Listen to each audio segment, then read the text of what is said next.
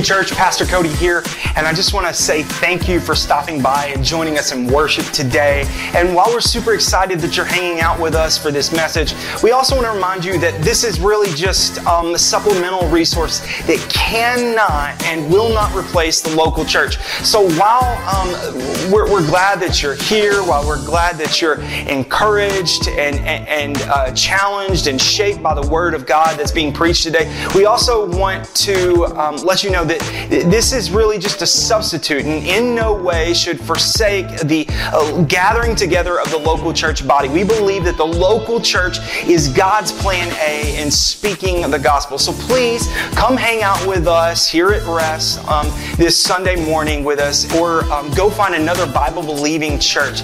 Jesus is preparing the church that's close to you, and He's challenged you to get plugged in there.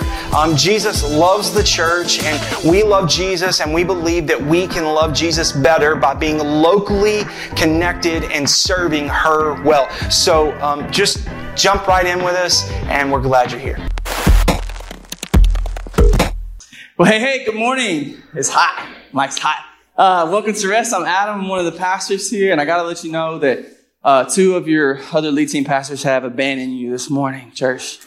I thought I was going to be the only one. Yeah, don't boo 'em. But Pastor Johan's here, and actually, I love those guys, and I'm glad that they're getting some rest away from Rest this morning, because we're actually about to start and enter into a real busy kind of season together as the church, and of serving, and so if you haven't heard the good news, Rest Church Metropolis, the new LP drops October 1st. We're really excited about that. And so thank you for your support and serving and prayer and encouragement in that. We're really excited for what the Lord's going to do, and we're trying to make Jesus more popular than Superman in Metropolis. Amen.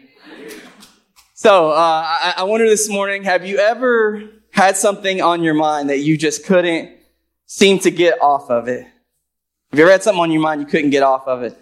Perhaps today, even as we race toward lunchtime, you're thinking about a really memorable and delicious meal maybe you had last night.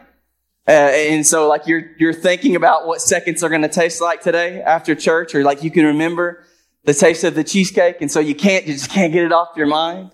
Or perhaps when Monday rolls around and you go into work, maybe you just got back off of an epic vacation.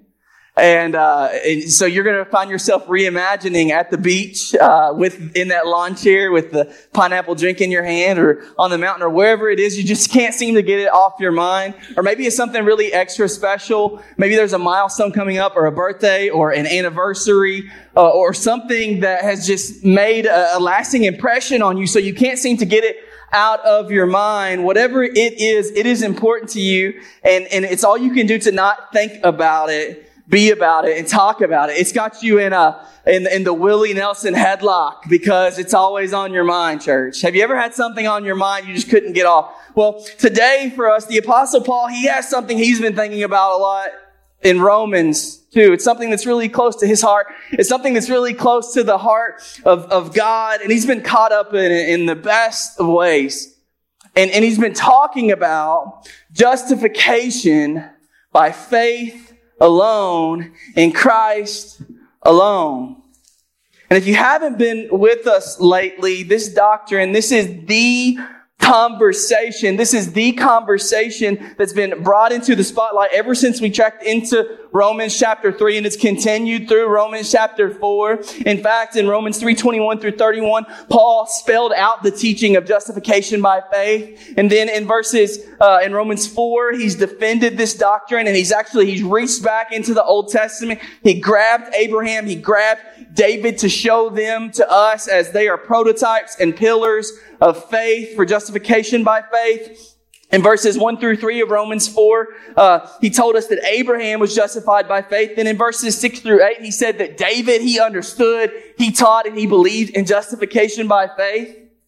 In verses 6 through 8, he told us that David believed in and taught and understood this. And then last week with Pastor Johan, in verses 9 through 12, Paul reminded us that justification by faith, that it's an open table, in the sense that Everyone is invited in the sense of that it's not just some backroom VIP party for the physical descendants of Abraham, but it's for the misfits. It's for the outcasts. It's for the outcasts like us, Rest Church. Because God has always been in the business of taking outsiders and bringing them, making them insiders. Amen. And so Paul, he went back to Abraham again, as Johan talked about, and he said, the physical outward acts that we do, that they don't have a diddly squat to when it comes to making us right or right standing before God, that our rightness before God, it's unattainable through just works of the law. And so Paul, he rolled out this whole diatribe where he was asking some questions and he was answering some of those questions, and he was going, man, how can you be right with God? Does it come from our obedience? Does it come from following the rules and law keeping? Is it something that anybody can just earn? And the answer we've seen to all of those questions, Rest Church, Bugs Bunny can help us out this morning maybe. No,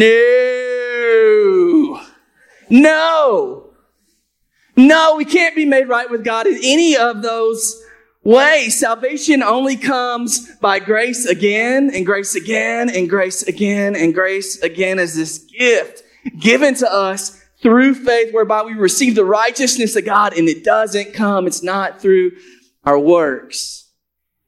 And it's like, man, Paul, he can't get this off of his mind. He can't stop talking about it. And it's such a good gift, church. It's such a good thing for us that he can't. Because across church history, when you look back, and even in our day, you still see people who stand up and oppose this essential truth of the gospel, that it is a gift of grace that you just cannot earn. And see, most people and religions to a degree across the planet in some form of fashion, I think they would agree with these two basic thoughts. One, that people are really jacked up.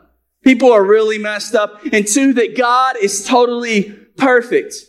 People are messed up and God is perfect. And in order to remedy that, usually two options come to the table to solve that problem. And option one is this: you work to receive God's righteousness. So what happens here is you buy your ticket on the eternal performance carousel, and you do some things continuously, perfectly, so that you can be accepted before God, so that at the end of your life, your good deeds can outweigh your bad deeds. So you can reincarnate and pay off your cosmic karmic debt, whatever that is, or go to purgatory in the fall for a season so that you can pay back what you owe. Or sometimes in our circle, Johan, it's the Jesus plus stuff. We need Jesus plus baptism. We need Jesus plus the Eucharist. We need Jesus plus a church name or a particular denomination or a certain sign outside. That's one option. Or option two, the better option, the only real option, is for us to receive God's righteousness because it is a gift. We receive the righteousness because we believe that the perfect God has come down to live the perfect life in obedience that we just couldn't live.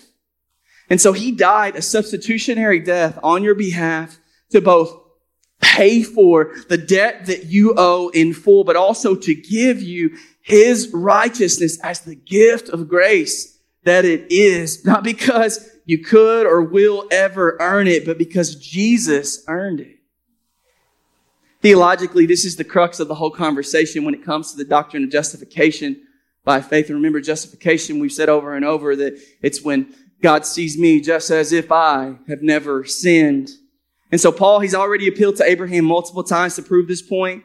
He's reiterated that every time in every economy of divine redemption, there is only one option that works. It is unidirectional. It is a one-way street to be made right with God. And therefore, before Abraham did anything, before any of his good works, before he brought Isaac to the altar, before he was circumcised, Abraham was counted righteous because Abraham believed God's promise. Abraham believed and he was made right. And so today, once again, the Apostle Paul, he's going to reiterate these two models of faith for us. And so if you have your Bible, go with me to Romans chapter 4, and we're going to get this on our mind. This is week 30 of our study together in Romans. This is Romans 4, 13 through 15, faith, embracing the promise. And we'll read this together and then break it apart. Do you love Jesus, Rest Church? Yes. Amen. Are you ready to study His Word together? Amen. This is the text. It says, for the promise to Abraham and his offspring is that he would be heir of the world. And it did not come through the law, but through the righteousness of faith. For if the adherents of the law who are to be heirs, faith is null and the promise is void. For the law brings wrath, but where there is no law, there is no transgression. Let's pray, and then we'll kind of talk some more about this. Jesus, we love you, and we ask you, Holy Spirit, to show up in this place. God, we prayed that today that you would come. Lord, that you would help us to humble ourselves before you.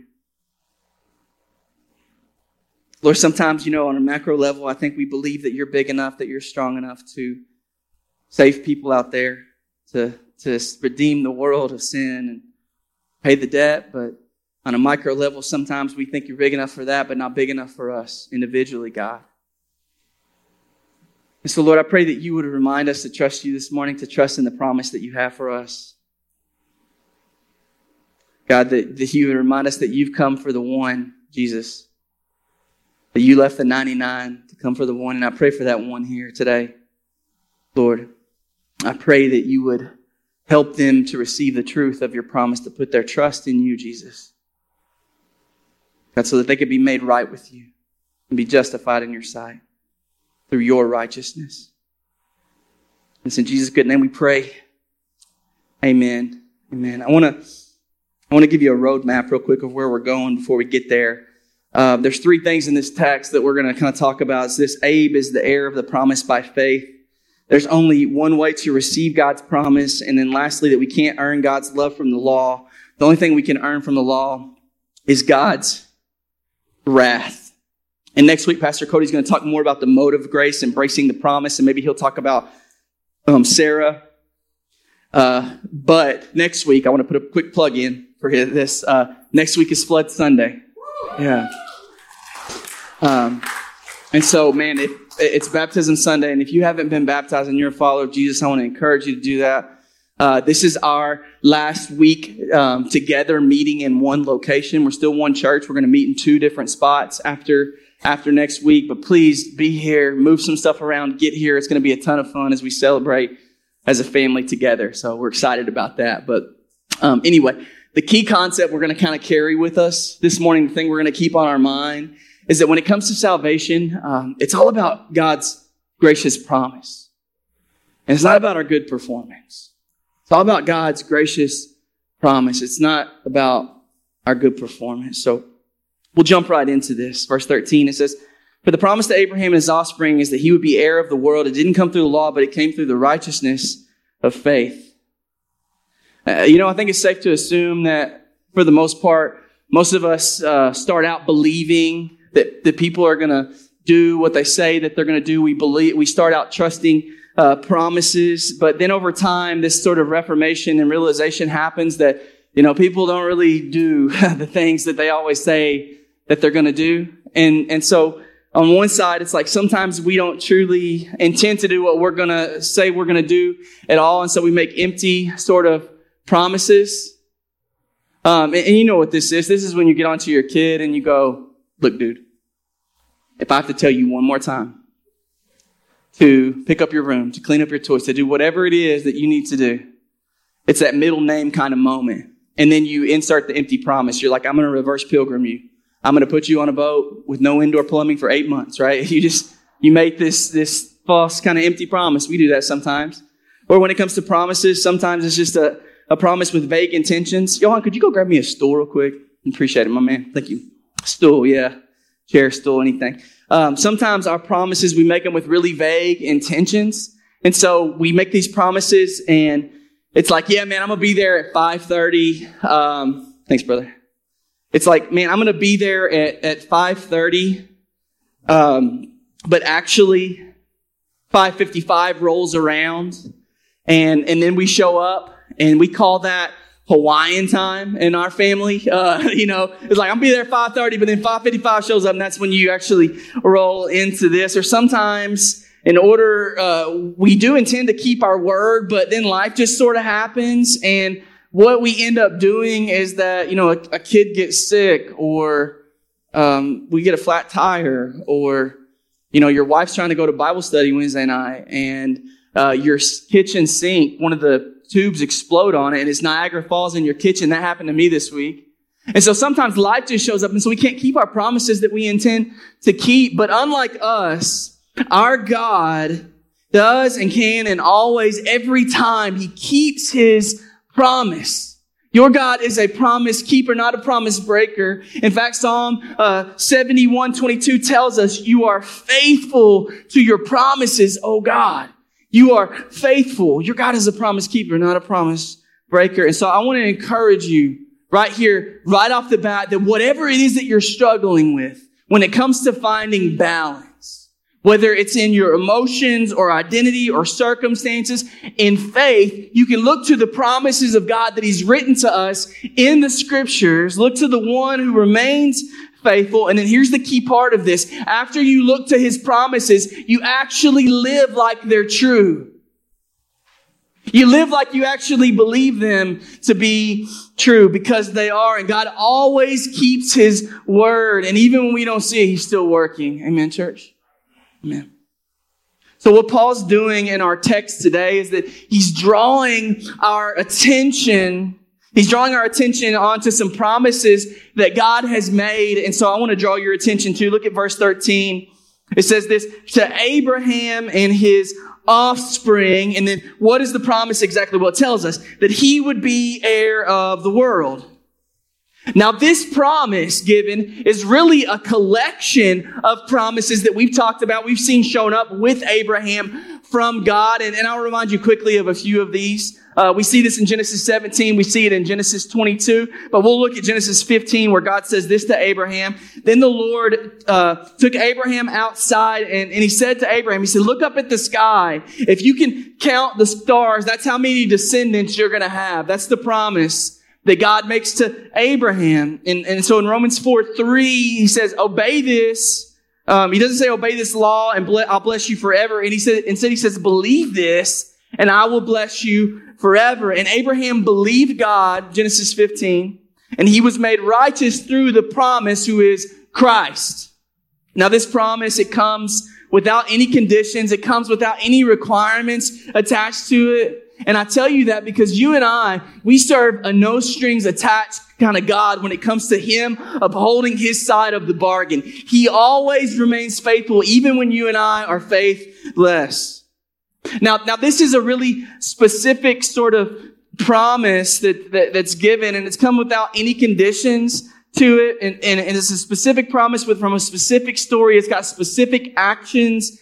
Who is the object of our faith? Jesus. But the text also shows us, it tells you and me who this promise is for, and it talks about the benefits of the promise package. So look at it again. For the promise to Abraham and his offspring is that he would be heir of the world. Look at that text, church. Who were the recipients of the promise? Abraham and his kids, right?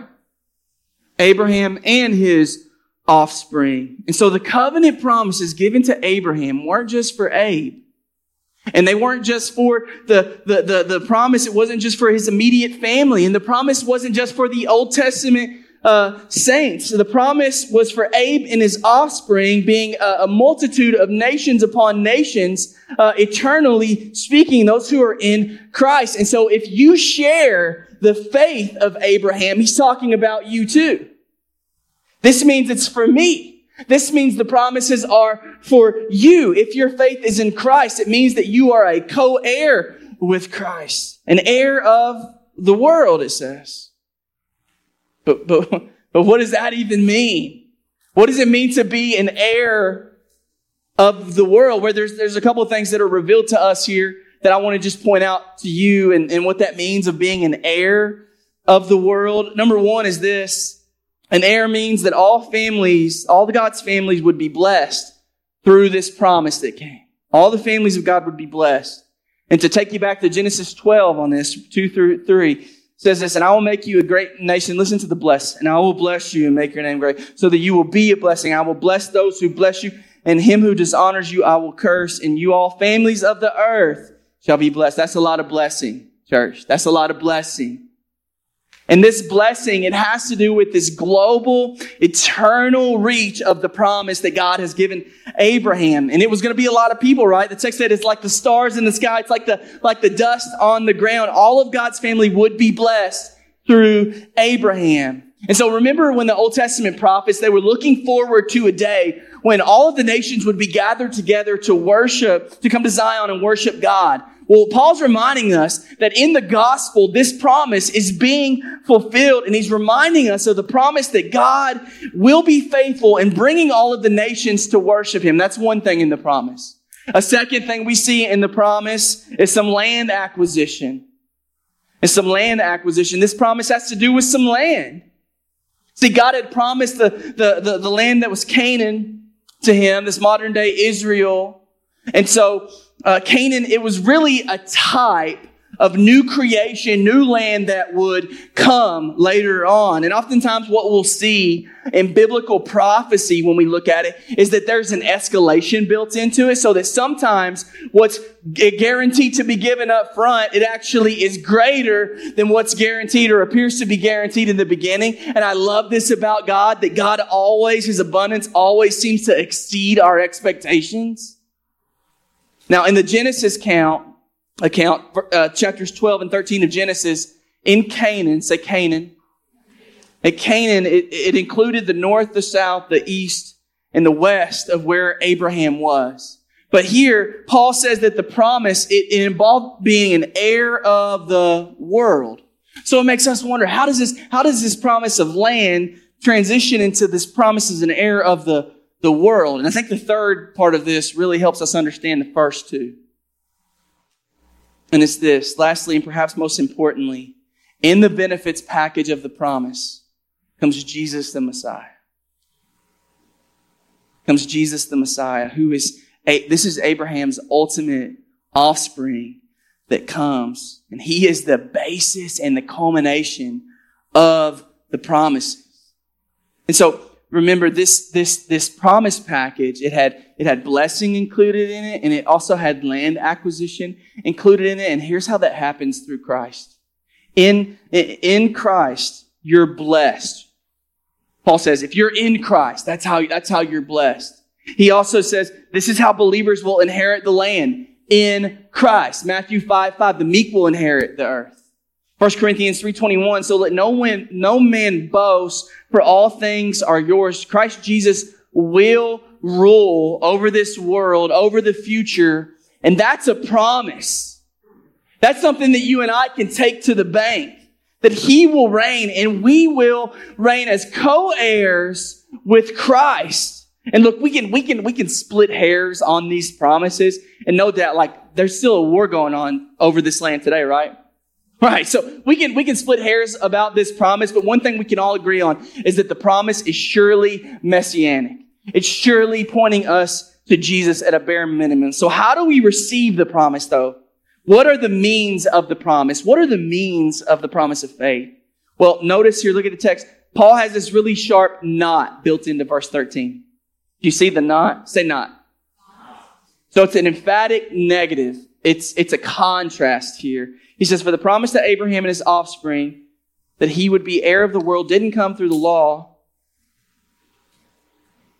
but through the righteousness of faith. How did God's promise come to Abraham and his offspring? Well, we know it didn't come through the law. Not through the law, but through the righteousness that comes by faith. And this is it, church. This is it. It's about God's gracious promise and not our good performance. Every time. It's about his promise, not our performance. Now remember, Paul here, he's talking to a people that have tremendous respect for the law. They love the law. And from their past experiences, the Old Testament prophets had warned them. They said, hey, if you keep walking in disobedience, here's what's going to happen. You're going to be exiled. And they were exiled for 70 years. And so what was branded on their mind was this: we're not going to make that same mistake again. Right? It's the principle of, if you grab an electric fence one time, that's usually enough times, right? And so they said, above everything else, we are not going to make this mistake. again. And so as a result, they became really, really, really devoted to the law. And what happened, unfortunately, is that their love of the law got in the way of their love for God. And it got warped. And it got misshapen. It became about the letter and not the spirit. But notice the means on the receipt that Paul says. He said, notice these words, not through the law, but through the righteousness of faith. It was faith, not obedience. You and I, we are saved by faith. But faith isn't the grounds of our salvation. It's the instrument. It's the conduit. Christ is the ground. Faith is how we receive it. Faith doesn't save. It's the righteousness of Christ that saves. But the way that you receive the promise and the way that you become an heir is through faith. Listen to me. Nobody's eternal inheritance has ever hung on the law of Moses. But everyone's eternal inheritance hangs on the promises that were given to Abraham. Now, what's so crazy to me in this is like, man, what could I ever do to bring to the table? What could I ever really do to earn to be right with God, to be an heir of God, when the reality is the only true heir of God, the only one that deserves it, is the Son of God. He's the one who is the heir. The Son alone is worthy to inherit the kingdom that His Father has promised, but through this wonderful gift of faith that comes with righteousness, that is by faith, those who are in Christ, we are adopted into God's family and we become His heirs. Do you know that you're a co-heir of Abraham? And so that means you're a co-heir with Christ. Man, the other day I was picking up my 4-year-old Jordy from daycare, and he had this crown on his head. You can pull that picture up. And he was so proud, so I took a photo of him. And just like a big brother does when he gets in the car, Jackson's his older brother, and he's like, wow, you got that crown on, bro, you know. And so don't pick this story apart too bad. But I told him, I said, well, Jackson, you know, if Christ is the king, right, and Jesus is our big brother, and we're His brothers and sisters, and God the Father is the owner of the kingdom, what does that make us? We're sons of God, right? You may be a daughter of God. You're a daughter of the kingdom. You're a son of the kingdom. And I saw this light bulb kind of go off with Jackson. He was like, oh, yeah. And then he wanted a crown too. But I share that just because I want to remind you that if you believe that to be true about God, that He is the King of Kings, and you're a son or daughter, you're not a slave anymore. But you're part of the royal family. You're part of a priesthood of believers. And I'm not talking about, when I say part of the kingdom, I'm not talking about ballroom dances and dresses. That's not what I'm talking about. I'm talking about a kingdom spirit of generosity. I'm talking about a kingdom kind of humility, a kingdom generosity that you've been bought and grafted into as an heir of Christ. We receive this through faith. And later on, Paul's going to talk more about what this means to be a co-heir of Christ, and we'll get to that later. But this is really one of the first times he introduces this concept. And he says that this inheritance doesn't come through the law, but we receive it through faith. All of this pointing to salvation by grace alone, through faith alone, in Christ alone. That's how you and I are made right with God. Next, Paul, he reiterates for us this one-way road trip in receiving God's promise. And he says there's only one way for you to receive God's promise. And he says this in verse 14, for if the adherents of the law who are to be the heirs, faith is null and the promise is void. I think Paul, you can leave that verse up for a second. I think Paul partly writes this and brings us this juxtaposition in here to shock the Jews out of the slumber that they're in. Because he juxtaposes obedience and law, look at it, with promise and faith. And what he's saying is he's going, you can't have it both ways. You can't have it both ways, because that phrase, adherents of, those who are of the law, it's referring to those who base their standing with God on performing the Mosaic law. But, listen to this, if people could could inherit their blessing by keeping the law, it means that your faith becomes void. It becomes worthless. And so the idea here is that grace and faith and promise, they're interlocking concepts, but so are law and transgression and wrath, and they belong to a whole nother system. And what Paul's getting at is that something can be given to you and me either by law or by promise. God's the author of both, right? He's the author of both, but they cannot both be in operation together. In Galatians, Paul talks about this more. He says that inheritance can't depend on the law. He said then it no longer depends on the promise. So law and promise, they belong to two different categories of thought for Paul that are incompatible. And you know this, law language, it's the you shall. And so you shall, and it demands our obedience. But promise language is when God goes, I will. And this demands our faith. So there's not two ways, say two. There's not two ways to receive this promise. And so if we could get what God has to offer by just checking some boxes, going to church, filling out some forms, that eliminates the trust part completely. And all it becomes at that point is a business deal. And Paul's saying this doesn't make God more loving if it's like this. This makes God less loving if it's like this, because he talked about this in Romans 4:4, Carl. Not now to the one who works, his wages, what he is owed, is not a gift. That's what's due to him. But, and if this is one big business deal, Paul's saying this doesn't make God more loving. It makes him way less loving. So if you and I, if we think we can get there by just being good enough, it contradicts the whole point of the promise that's given in the first place. And it does this in at least two ways. Number one is this. If you say the promise received comes from being good, no one ever is going to be saved. Because you can't do it. And the only person in the good category is one person, and that's Jesus.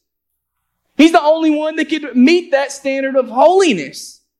If we can receive the kingdom of God by our works, it empties the promises and the significance of faith altogether. And the language Paul uses there is void. That means it's worthless. That means it's been destroyed. That means it's made ineffective altogether. And the second way this contradicts the promise of God is this. If you were to suggest that God only loves those who can earn His love, only those who do enough can please Him, that God loves those who first loved Him, that completely contradicts and inverses the Scripture. Because we know in 1 John 4, it tells us that we love because He first loved us. God made the first move. He made the first move. And if we condition our love or God's love by our own actions, what we're saying really is that, hey, we're more loving than God is. Because if you believe that salvation has anything to do with your good performance, what you're saying is that people can save themselves. And God has to wait until you're good enough before He can offer you promise and blessing. That's not what the Bible teaches, though. It says Christ died for us while we were yet sinners. He died for the ungodly. Church, God didn't save us because we were good enough or we were so lovable that He just couldn't help Himself. No. That's not what happened. He reached out to save us, not because we are good, but because He is good. And so He sent His Son Jesus, the Messiah of the promise, to die in your place, to die in my place. And that's a far more loving God than one who only accepts those who can be good enough and rejects those who don't measure up. You and I, what we need Jesus' obedience on our behalf, and by faith we can receive it. It's not about good performance. It's about God's gracious promise. Lastly, wrapping this up, Paul says in verse 15, he says, well, the law, it can't make you right because you could never do it. You could never complete it. But also, the reason it can't save you is this, because the law brings wrath. For the law brings wrath, but where there is no law, there is no transgression. And it's like, man, why does Paul get to such a grim conclusion about people that think that justification can come through works rather than faith? And he answers it right there for us. He says, look, he says, because the law brings wrath. You and I, we can't earn God's love from the law. The only thing we can earn from the law is God's wrath. The law brings wrath. Because the law can't bring love. The only thing the law can bring, it can produce the threats of the wrath that is coming on those who reject Christ. Now, how does this actually happen? How does the law bring wrath? That's kind of confusing. Well, it brings wrath by exposing our sinfulness. The law exposes us because if you don't maintain it perfectly and continuously, then you're under the law and you're condemned to death because the wages of sin is death. And so, apart from grace, the law only brings condemnation to us, and it demonstrates to us that we have all violated God's standard. We've all violated the standard. The law doesn't effect our salvation or justification or forgiveness. What it effects is the wrath of God. So if we're looking for confidence in the law or in what we do, more specifically through our good works of the law, it can only bring wrath because that's what it's been built for. That's what it's been built for. Now, Paul, he complements this saying in the second end of this verse, but where there is no law, there is no transgression. So does this mean that there wasn't any sin before the law was written down? No. No, he doesn't say where there's no law, there's no sin. There was a lot of sin between Genesis 1 and Exodus 3:20. We still had the moral law of God, even though the Mosaic law hadn't been written down yet. We see this. We know there was sin because there was death all over the early parts of the Bible, and sin brings death. So yes, we know that there was sin, but there was trespassing, but there wasn't transgressing yet. And so imagine this with me for a second. You're out driving today on the road. You can pull that picture up. Maybe. There it is. You're out driving today. Let's imagine you're driving down this road today after church. I don't know if that's in Colorado or Arizona or where maybe you caught a flight there and are driving. Maybe that was a bad picture. But you're driving down this road and you notice that there's no speed limit sign on this road. And there's no law that's posted on that says, hey, you should drive this fast or you should drive this slow on this particular stretch. Now, in this example, where there's no law, there's no transgression. Trespassing in the scripture is when we unknowingly wander over a boundary line. Transgression, on the other hand, is when we knowingly step over the boundary line. So since there's no speed limit here, you can't be considered a transgressor by driving whatever speed you want. You're not violating the written rules of the road because there are no rules written there. But let's imagine you're driving down this same road a different day. And you're like Dukes of Hazzard. And your britches are on fire. Matt, that's the Southern Greek for saying way too fast, by the way. And you're driving down this road and you see this sign that pops up on the road. And it says, slow down, speed limit this. It's 25 miles per hour. But you decide to continue to go 95 miles per hour and continue on your merry way. Because nobody's around. Now, all of a sudden, you're breaking the law because you're transgressing it. There's an established speed limit. You know of this, and you're knowingly stepping over this boundary line. And as a result of breaking this law, what is it that we deserve, church? Woo, woo, woo, right? We deserve the guilt and the shame of the blue lights. Or a fine, or jail time, or whatever breaking that particular law calls for. We deserve this. Paul's telling us that before the law, there might have been some vague uneasiness about those who were doing wrong, even if they weren't sure if it was right or wrong. But when the law came, it served as a signpost and a showstopper to call out the specific sin in which we were transgressing. And it makes it really clear. So the law, it comes along so that all of sin can be seen in its full sinfulness. And what the law does for us is it serves as a fence that gives distinct boundaries or limits. that we're not to cross over.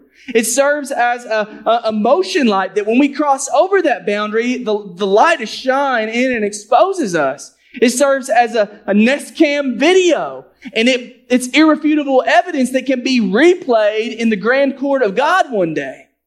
And then lastly, it serves as a hammer, and it's a verdict convicting us and condemning us and calling for wrath. And what I want you to see about the law is that it's not mean.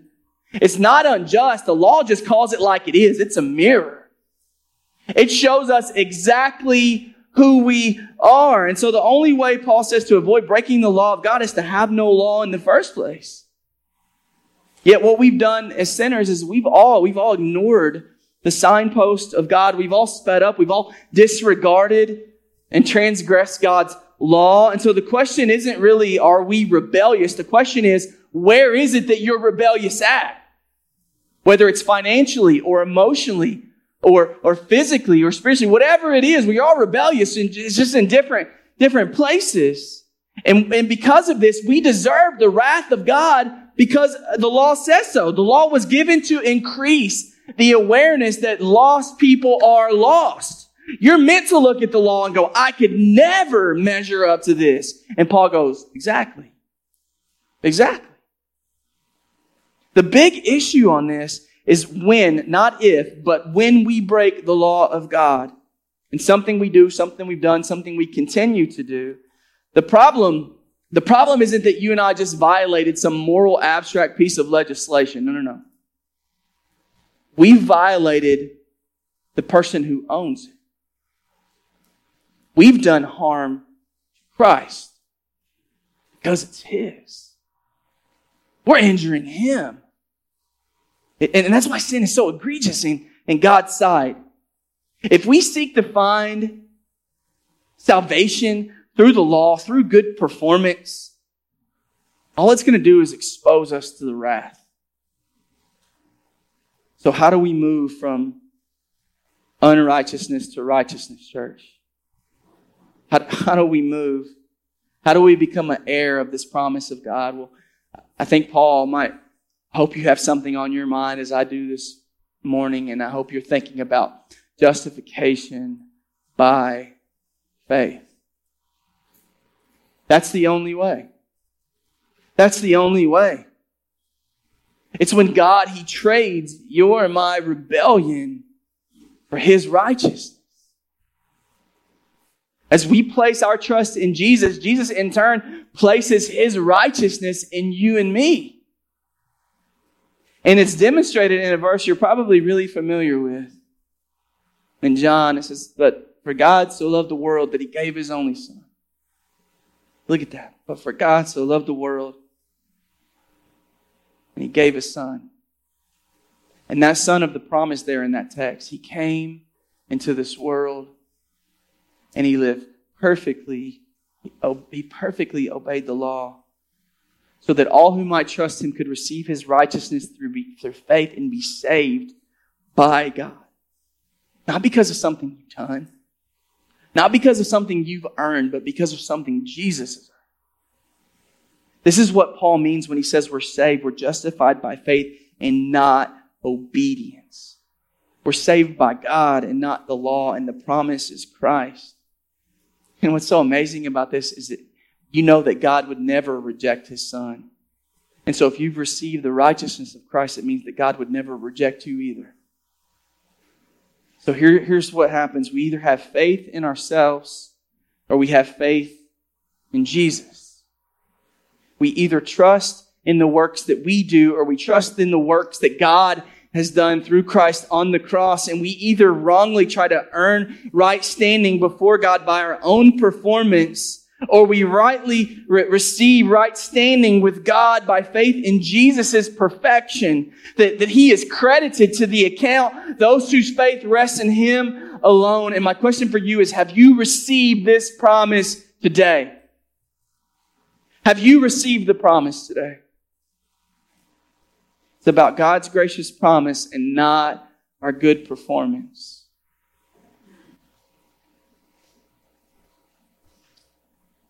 On the Titanic, one of the passengers was a pastor from Scotland. And his name was John Harper. We'll pull a picture of him up in just a second. And Harper, he had spent 3 months ministering at Moody Church in Chicago, and he hadn't been back in Britain for a long time whenever he was asked to return. So what he did is he quickly made arrangements for himself and his 6-year-old daughter, Nana, to return back via the Titanic. And on April 14th, 1912, the Titanic, as you know, it struck an iceberg. And Harper is said to have, in that moment, wrapped up his 6-year-old daughter in a blanket. And he told her that he would see her again one day. And he put her on a lifeboat. And she folded it away. And she did actually survive. But one survivor distinctly remembered hearing Harper repeatedly shout out what was on his mind. And he said this: women and children and the unsaved, get into the lifeboats. See, he knew that believers were ready to die to meet God, but he knew that unbelievers, that they weren't ready to meet God. And so what Harper did is he ran along the decks, pleading with people to turn to Christ. And he even called on the Titanic's orchestra at one point, and they played a hymn, and he had people gathered around him on the deck, and they were singing together, and he dropped to his knees and knelt down with this just holy joy in his face, and he raised his arms in prayer. And as the ship began to sink, Harper dove off into the icy waters, and he swam frantically all around, urging people to turn to the Lord Jesus and be saved. And John Harper then sank into the depths, and he passed out of this life into the Lord's presence, and he was 39 years old. Now, what's so amazing about this story is that 4 years later, there was a young Scotsman named Aguila Webb, and he stood up in this meeting in Hamilton, Canada, and he gave this following testimony. I'm just going to read to you what he said. He said, "I'm a survivor of the Titanic. When I was drifting alone on a spar that awful night, the tide brought Mr. John Harper also on a piece of the wreck near me. 'Man,' he said, 'are you saved?' 'No,' I said, 'I am not.' He replied, 'Believe on the Lord Jesus Christ and thou shalt be saved.' The waves bore him away, but strange to say, brought him back a little later. And he asked again, 'Are you saved now?' 'No,' I said, 'I can honestly say that I am.' And he said again to me, 'Believe on the Lord Jesus Christ and thou shalt be saved.' And shortly after he went down, and there, alone in the night, and with 2 miles of water under me, I finally believed. I am John Harper's last convert."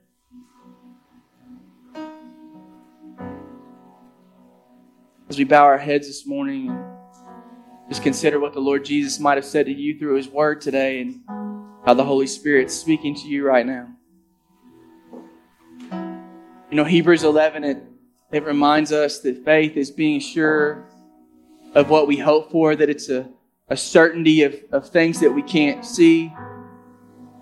And sometimes I think, church, we believe that faith is just a religious word. But it's not, because people have faith in someone or something all the time. In the secular world, you know, if you get sick and you go to the doctor, you have faith in that doctor to correctly diagnose you. You have faith in the pharmaceutical company to give the right stuff. You have faith in the pharmacy to put the right prescription in the bottle. It's an act of faith. If you get on an airplane, you're putting your faith in, or trust in, the engineer that he knew how to make one. You're putting your trust in the mechanic that he certified it. You're putting your trust in the pilot that he's had the right training and can get you to where it is that you need to be. It's an act of faith. And so faith isn't this foreign concept to us. We understand exactly what it means to have faith, to trust. And so the question for you this morning is this: is God worthy of your faith? Is He faithful? Is God worthy of your trust? Is He trustworthy? You can't prepare, for an unknown future, but you can follow a God who has a future that's been prepared for you. And in front of every person this morning stands one of two futures. One is that you will have a future that inherits the world as a co-heir of Christ. And the other future is that you will inherit the wrath of God. And the defining piece in this is all about the righteousness of God. Has the righteousness of God been credited to your account? Or does it stand as a witness against you? The most important thing about you is what you think about Jesus. The most important decision you will ever make is whether you decide to belong and believe in Jesus Christ. Would you receive His gift, His promise that comes by faith to be made righteous as He is righteous? And so if you're here this morning and you don't know the Lord Jesus, like you know about Him, but if you're honest, man, that law is heavy. And it's hanging like a weight around your neck because it's exposing you. Don't be afraid, my friend. That's what it's supposed to do. It's supposed to show you that you can never measure up. That we can only be made right because Jesus has measured up for us. And so I asked this morning, as the Father elects and the Son atones and the Holy Spirit calls you this morning, would you receive the righteousness of Jesus to forgive you of your sin, to be made right in the sight of God? Christians are praying for you in this room right now, man. Would you receive the promise of faith, the righteousness of Christ? If you want to do that while heads are bowed and eyes are closed, I'm just going to ask you to lift up your hand in just a second. I'm going to count to 3. And if you want to follow Christ for the first time, to receive His righteousness, I think when we respond outwardly, physically, it kind of just solidifies it internally. So if that's you this morning, say, I want to receive Jesus. I want to be forgiven of my sin. I'm going to count to 3 and you just lift your hand in the air. Just make sure that I see you. 1, God loves you. 2, you'll never be the same. 3, just lift your hand and put it right back down. Just make sure that I see you. Amen. Amen.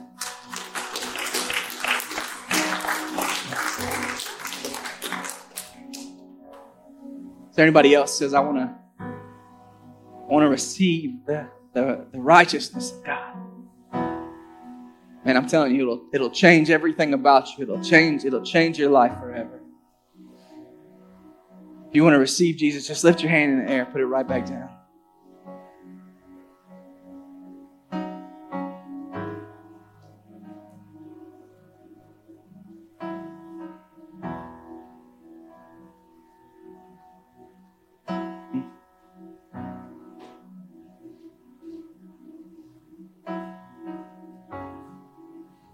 I was going to say something to you believers about the promises of God, and I think the Holy Spirit has just been telling me something else this morning. So you can look up here. Let's celebrate salvation, first of all.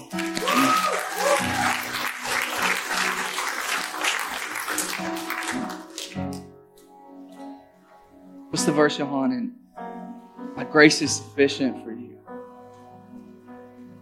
My power is made perfect in your weakness, right?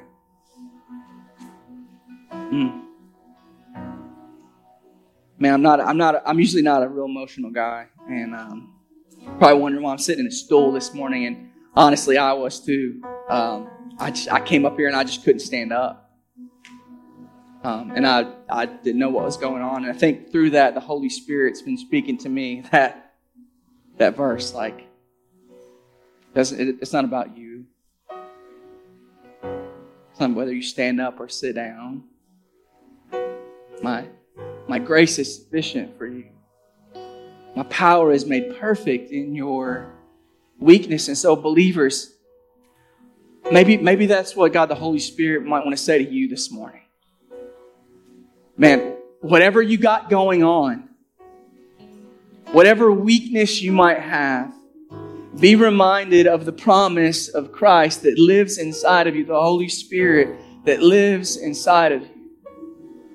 That He is still just as powerful raising Christ from the dead as He is today. And that yes, you are weak, and yes, you don't measure up, but Jesus in you always does every time. You know, God's promises, man, they're predictable and then they're reliable. They don't always play out exactly how we think they're going to play out. But if He says that it's going to happen, it will happen. And I pray that you would trust that this morning. And on that promise, church, I want you to think back in your own life, you believers this morning. Think back to a moment when you felt cornered and where God showed up and just made a way. Look at His track record in your life and be reminded of that. And let's give Him praise this morning. Church, let's stand together. Yeah, let's celebrate that. Let's stand together and just respond to what Jesus might say to you.